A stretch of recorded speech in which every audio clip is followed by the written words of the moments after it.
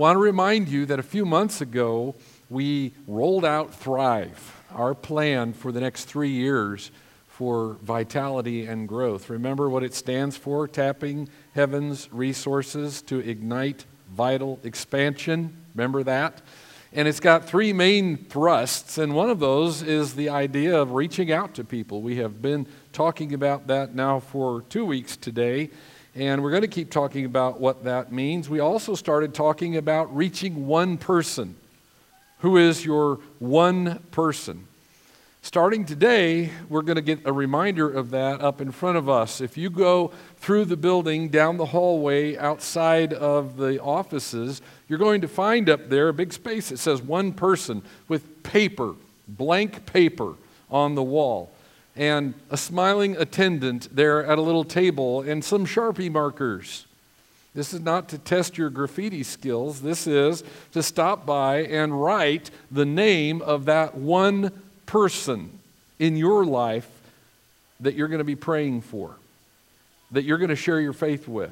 It's going to be a tangible reminder to us that all of us are supposed to have a name up there. Do the math on that. Let's say 200 people today, put a name up there on the wall, and in the next year or so, most of those people are going to hear about Jesus Christ, and a bunch of those people are going to accept Christ.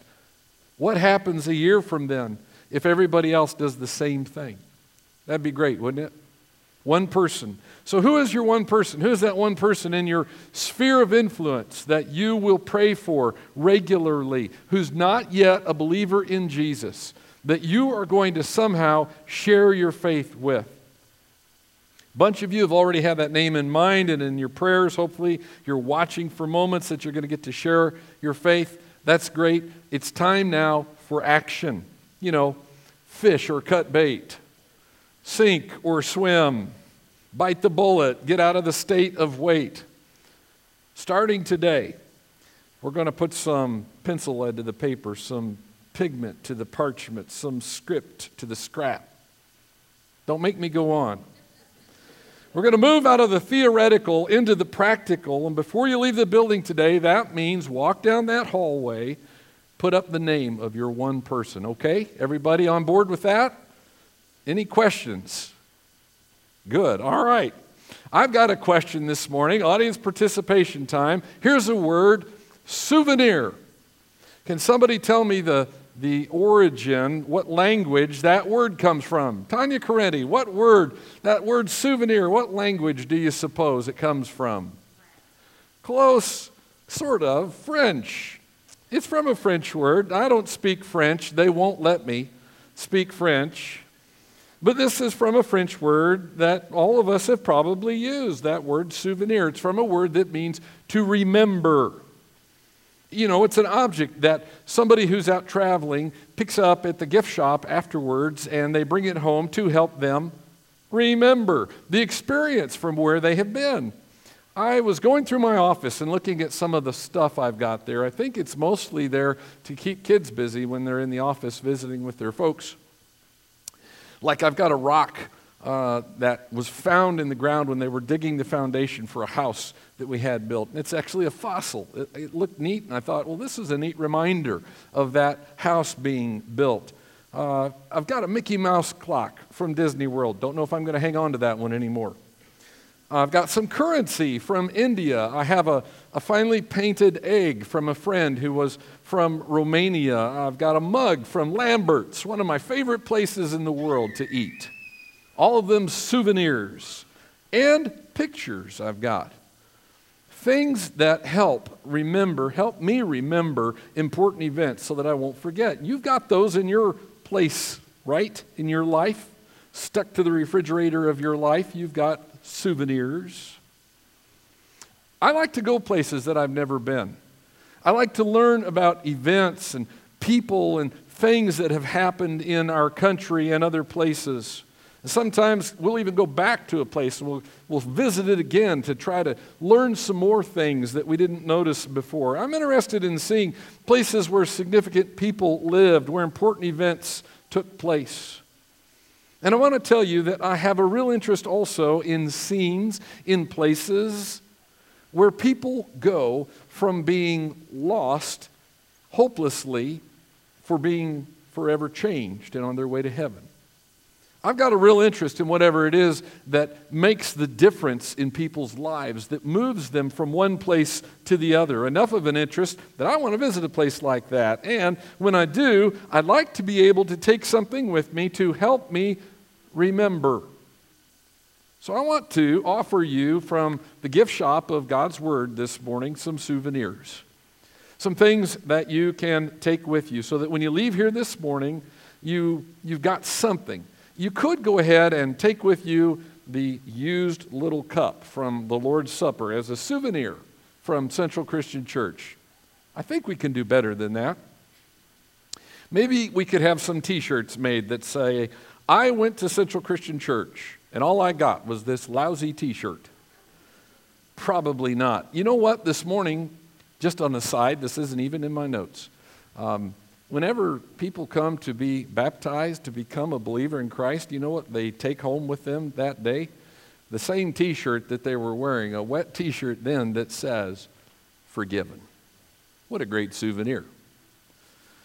Well, here are some souvenirs. I'm going to go with this idea that there's something actually useful that will help us remember where we were, and it's in John chapter 4. We're going to walk through John chapter 4 this morning, and to do that, you're going to need, John chapter 4. That's in the Bible, New Testament, and if you look in the book of John, there is this story of something that happened, and I'd like us to walk through this story and pick up some things that we can leave with that will help us remember that place where someone's life was transformed and what it took to get there. So once we look into this, there's plenty that we're going to take with us that we can leave with this morning. I'm starting in verse 1, John chapter 4. Let's look at it. Now when Jesus learned that the Pharisees had heard that Jesus was making and baptizing more disciples than John, although Jesus himself did not baptize, but only his disciples, he left Judea and departed again for Galilee, and he had to pass through Samaria. So he came to a town of Samaria called Sychar, near the field that Jacob had given to his son Joseph. Jacob's well was there. So Jesus, wearied as he was from his journey, was sitting beside the well. It was about the 6th hour. A woman from Samaria came to draw water. Jesus said to her, "Give me a drink," for his disciples had gone away into the city to buy food. The Samaritan woman said to him, "How is it that you, a Jew, ask for a drink from me, a woman of Samaria? For Jews have no dealings with Samaritans." Jesus answered her, "If you knew the gift of God and who it is that is saying to you, 'Give me a drink,' you would have asked him, and he would have given you living water." The woman said to him, "Sir, you have nothing to draw water with, and the well is deep. Where do you get that living water? Are you greater than our father Jacob? He gave us the well and drank from it himself, as did his sons and his livestock." Jesus said to her, "Everyone who drinks of this water will be thirsty again. But whoever drinks of the water that I will give him will never be thirsty again. The water I will give him will become in him a spring of water welling up to eternal life." Look around at what we just walked through, and right over there by the Visit Sychar postcard rack, the Jacob's Well refrigerator magnets, and the History of the Samaritans documentary DVDs, there is something that you can take with you this morning. And it all centers around this: Jesus' heart for lost people. If there's something that we could walk out of here with today, that would be the thing that I would put into everybody's hands. The one thing that I would ask for this church family and myself, the one passion that I think that we need as a group more than anything else is this. Go ahead and forget everything else this morning if you must, but please don't miss this. Let's walk out of those doors this morning with a heart like Jesus' heart for lost people. Look at Jesus' heart for the lost. Look what it looks like. First of all, he's tired, but he's doing the Father's business. Jesus is taking a break. It's been a long walk. It's the middle of the day. It's hot. The disciples have run into Sychar to find a fast food place and get falafel burgers or something. And so Jesus, verse 6, wearied as he was from his journey, sits down for a break. Sometimes being our best for the Father means taking a break to refresh ourselves. Remember that. Seems to me, in fact, there are more homes that are destroyed by overwork than underwork. And yet, I noticed this about Jesus, that even in the middle of a very much needed break, Jesus doesn't take a break from caring about people. I don't know what you do to take a break. Maybe you go somewhere, maybe you drive to Door County with a group. Maybe you engage in something relaxing. Maybe you've got a hobby or something. Maybe you enjoy sports or exercise. Maybe it's summertime. Maybe you're thinking about vacation right now, and vacation means going someplace. But vacation doesn't mean that we separate ourselves from our heart for the lost. There are some things that we ought to put aside, but then there are some things that we put aside but not pick up. And that is different from taking a break from people. We need to keep our eyes open for opportunities all along the way this summer. And I want to encourage you to do that no matter where you find yourself or what you find yourself doing. No matter where you go, where you end up, there will be people around who need to hear about Jesus even when you're tired and need a break. Though he was tired, Jesus was doing the Father's business. That's his heart for lost people. Do you see it there? What a great thing to walk out with this morning. Here's a second one. He was unhindered by social barriers. 750 years before this time, the nation of Assyria overran the 10 northern tribes of Israel. They deported them, and they moved other people into the land of Israel. So people from those nations intermingled with the Jews, and they formed a kind of half-Jewish, half-pagan group of people known as, here's the word, Samaritans. Spit twice if you're a Jew and you say the word. Because there was this ongoing hostility between those two races. Among other things, a Jew would never, ever share a drinking vessel with a Samaritan. Kind of like kids worrying about getting cooties. Only the Jews and the Samaritans were a whole lot more mature, a whole lot more adult about it. They officially hated each other. Well, Jesus isn't fazed by that. His heart for the lost looked at this woman, and he didn't see a hated foreigner. He saw an impoverished soul. Does it matter that she was part of a hated race? Does it matter that she was a woman and that socially it was not acceptable for him to speak to her that day? Does it matter that she herself was probably an outcast in her own society? She was lost. She was searching, and that's what mattered. Jesus reached out and touched a leper. Jesus healed on the Sabbath. Jesus went into the home of a tax collector. Jesus accepted worship from a woman who had a bad reputation. Jesus is unhindered by social barriers. How are we doing at that? We need to take some serious inventory of where we're at. How often is it that we look at somebody and we look at the outside and we formulate an opinion about them and a plan of action about them without considering that inside of that is a soul that Jesus died for? How often do we let a person's color or social status or education, you name it, keep us from caring about the soul that's in there? We should have Jesus' heart for the lost. Amen? Jesus was unhindered by those things. That's part of his love. Here's something else that we can see in his love, and that is that he loved enough to speak the truth. Verse 16, let's keep reading here again in chapter 4. Jesus said to her, "Go call your husband and come here." The woman answered him, "I have no husband." Jesus said to her, "You're right in saying, 'I have no husband,' for you have had 5 husbands. And the one you now have is not your husband. What you've said is true." Awkward. Jesus said some fairly uncomfortable things to this woman. Have you noticed how some people thrive on that? Some people thrive on uncomfortable. Early in the 1970s, boy, I had to dig this one up, but it was great. You can find it on YouTube. There was this commercial of a guy jumping onto an elevator. It was for the Hanes underwear line. And, you know, people on an elevator, what do you usually do on an elevator?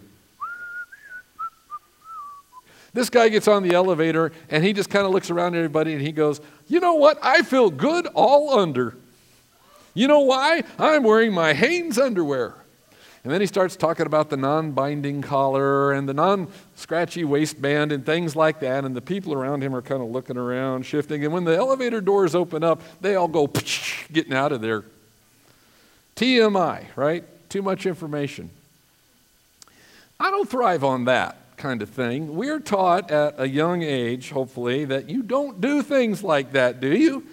You don't embarrass the people around you. You don't say certain things to strangers. You don't talk about certain subjects. You set boundaries. You use filters, hopefully.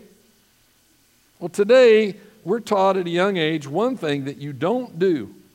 One thing you don't do is ever talk about Jesus Christ on a personal level with the people around you. We get taught that, don't we? Whether that's at school or at work or out in public, we might make someone feel uncomfortable. They might think that you're suggesting that there's something wrong with them, so you stop and you don't do it. You know, it's strange. On a daily basis, there are, I'm finding, a lot of opinions getting shared with me that hits my eyes and ears, and it makes me very uncomfortable. Why isn't that a problem? I'm pretty sure no matter how hard you try, no matter how hard you work at it, you're going to say something that bothers somebody, aren't you? So you might as well say something of substance. Might as well say something that's worth hearing. There are times when speaking what someone needs to hear is going to be really, really uncomfortable. Here's an example of Jesus doing it in John chapter 4. He made this woman pretty uncomfortable to a point where she kind of tries to change the subject, but he keeps at it because he knew what she needed to hear. You see, a true heart for lost people is going to take us past this fear of embarrassment or fear of rejection. Remember in our student ministry a few years ago, they were talking about having uncomfortable conversations with people. I want to care enough about people's souls that I'm not worried about hecklers or weird looks. Do you? Do you love enough to speak the truth? That's one of the souvenirs of Jesus' love that we can walk out the door with today. Here's another one. It encourages others to look at the possibilities for people to be saved. Going down to verse 28 of this chapter, and we're going to keep reading there. So the woman left her water jar, went away into town, and said to the people, "Come see a man who told me all that I ever did. Can this be the Christ?" They went out of the town and were coming to him. Meanwhile, the disciples were urging him, saying, "Rabbi, eat." But he said to them, "I have food to eat that you do not know about." So the disciples said to one another, "Has anyone brought him something to eat?" Jesus said to them, "My food is to do the will of him who sent me and to accomplish his work. Do you not say, there are yet 4 months, then comes the harvest? Look, I tell you, lift up your eyes and see that the fields are white for harvest. Already the one who reaps is receiving wages and gathering fruit for eternal life, so that sower and reaper may rejoice together. For here the saying holds true, one sows and another reaps. I sent you to reap that for which you did not labor. Others have labored, and you have entered into their labor." I noticed driving around over the past couple of weeks, it's wheat harvest time. Have you noticed that? Some of the fields here around our area. All around, everything else is a really rich green, especially with the rain that we had. But those wheat fields all turned a real pale golden color. One might even say they were white for harvest. Time to get it harvested, in fact, before it's too late. They've got to get that cutting out. Jesus looked up. He saw the people streaming out of Sychar coming to hear from him, and he says, look, it's harvest time. Someone with a heart for lost people is careful to urge the others around him to join him in the harvest. There's too much work for one person to get it done. Did you notice at the beginning of this chapter, who was doing the baptizing, it says? The disciples. Not Jesus himself, 12 other guys could get more done. Some years ago, I read a story about two salesmen who were sent to an area in New Guinea. One of them got there, looked at the situation, and he wired back to his company, make arrangements for me to return home immediately. Nobody here wears shoes. The other salesman arrived there, saw the same situation, wired back to home, hurry, send more people. No one here wears shoes. We need people who will open our eyes like that, to look out and see a field of souls, people who are dying to meet Jesus Christ. And here's the thing, we can do that for each other, can't we? We can encourage each other to do that. I encourage you to do that? Can you encourage me to do that? Nod your heads, yes. In fact, here's a project to work on, all right? Next time that you're having a conversation with a brother or sister in Christ, especially if you're talking about someone in particular, and the conversation brings up something negative about something about people. Not that that ever happens when we're talking. But let's say you're having a conversation and it brings up something negative about another human being. All right, your job then is to respond to that with some word of encouragement about how people could really be helped if we could get them to hear the good news about Jesus. Okay? Hear what I'm saying? So if you're talking today at lunch and somebody brings up the fact that their next door neighbor is a noisy, obnoxious, impolite, and difficult redneck, then your job is to point out how Jesus could change that person. Your job is to ask the uncomfortable question, all right, have you talked to that uncomfortable, noisy, redneck person about Jesus Christ? Can we do that for each other? We need a heart for the lost like Jesus has. Someone has suggested that our job as Christians is to break people's hearts at the sight of the broken heart of God. We need to get a fresh taste of that. You can't present yourself as the Messiah, but if you have the heart of Jesus in you, you can represent the heart of Jesus to people who need to see that. And I understand how it's possible to turn cynical against outsiders. After all, you've worked pretty hard to become perfect, haven't you? All right, maybe that's a little strong. But we all could probably use some reminders of how the Lord has redeemed us. And how the reason that He is holding off on His return is because He's patiently waiting for us to help other people get ready, including your obnoxious, redneck, impolite neighbor. I thought of a song that struck me years ago. It's by Twyla Paris. It's called Rescue the Prisoner. And the words of this song are a really good reminder of the attitude and the heart that we believers ought to have toward those around us who are lost. It's a good reminder to saved people that those people are not the enemy. In fact, they are the reason that we are still here. It's called job security. So while I was reviewing that song and I ran across a video that uses it, I thought, you know what? This would be a good video just to show this morning. So here's what I'd like you to watch here. It's from the Wyoming Rescue Mission. And basically, while you listen to the words of this song, you're also going to see people who have been rescued. They are the very people, the kind of people that I pray God will send to us, people who need to be rescued. So I want to encourage you right now to watch their short testimonies, listen to the words of this song, and let the Lord work on our hearts.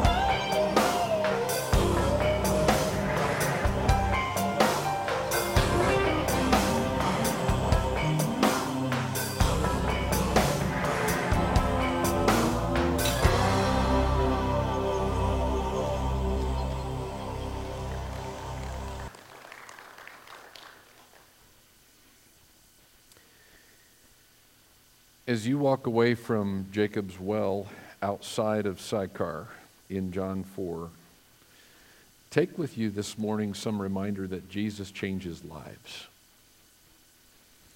The woman at the well listened to a message that was kind of difficult from Jesus, but it wasn't long before she was bringing others along with her. In fact, first they started believing just because of what she said. John 4:39, many Samaritans from that town believed in him because of the woman's testimony. He told me all that I ever did. And then after a couple of days, those people made it clear they were believing in Jesus on their own because they listened to his message from him. Verse 41, because of his words, many more became believers. They said to the woman, it is no longer because of what you said that we believe, for we've heard for ourselves, and we know that this is indeed the Savior of the world. See, when Jesus reaches into people, when they hear his message, it sets in motion an interesting progression. And if we'll be in tune with it, we'll do better at sharing with our one person the message that could save their lives and set that chain reaction into motion. With some effort from us, with some help from God, some of those people will be saying, yes, I believe now too.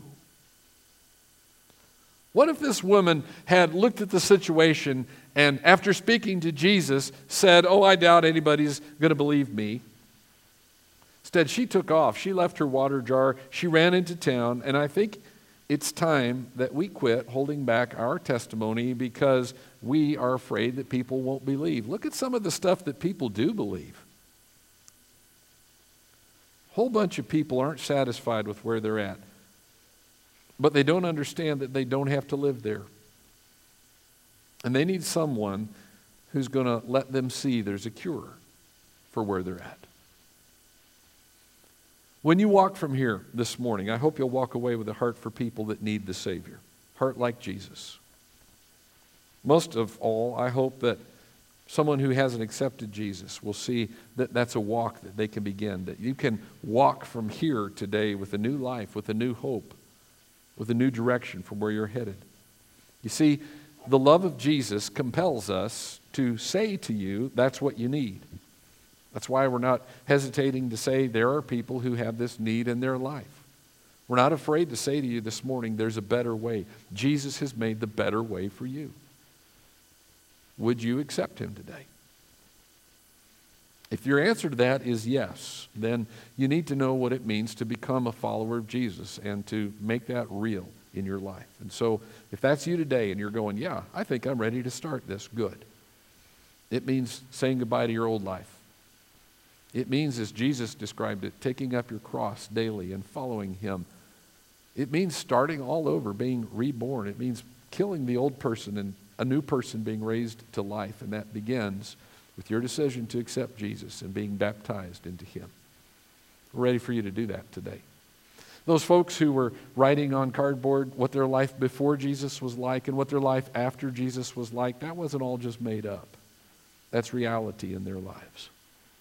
That could be so in your life today. Would you stand up with me?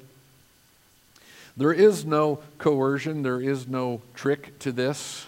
We're not trying to deceive anybody into something. We are simply saying you can have a new life in Jesus Christ if you're ready to begin that today. So we're going to pray, and if you're ready to make a choice like that, I'm going to be right here at the front, and I'm asking you, come talk to me. Come forward. Be willing to step forward and say, I'm ready to begin that. All right? Let's pray together.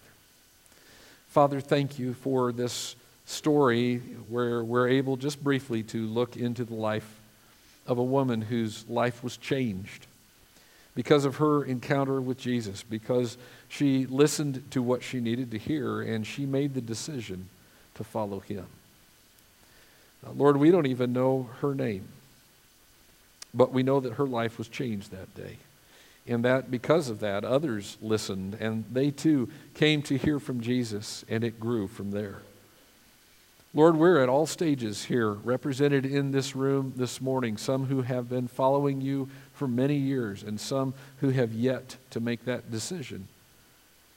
I just pray that for each one of us, you'll work on our hearts where we're at, that you'll grow us up, and that you'll move us forward. Let your word do its work now in our lives, we pray. In Jesus' name, amen.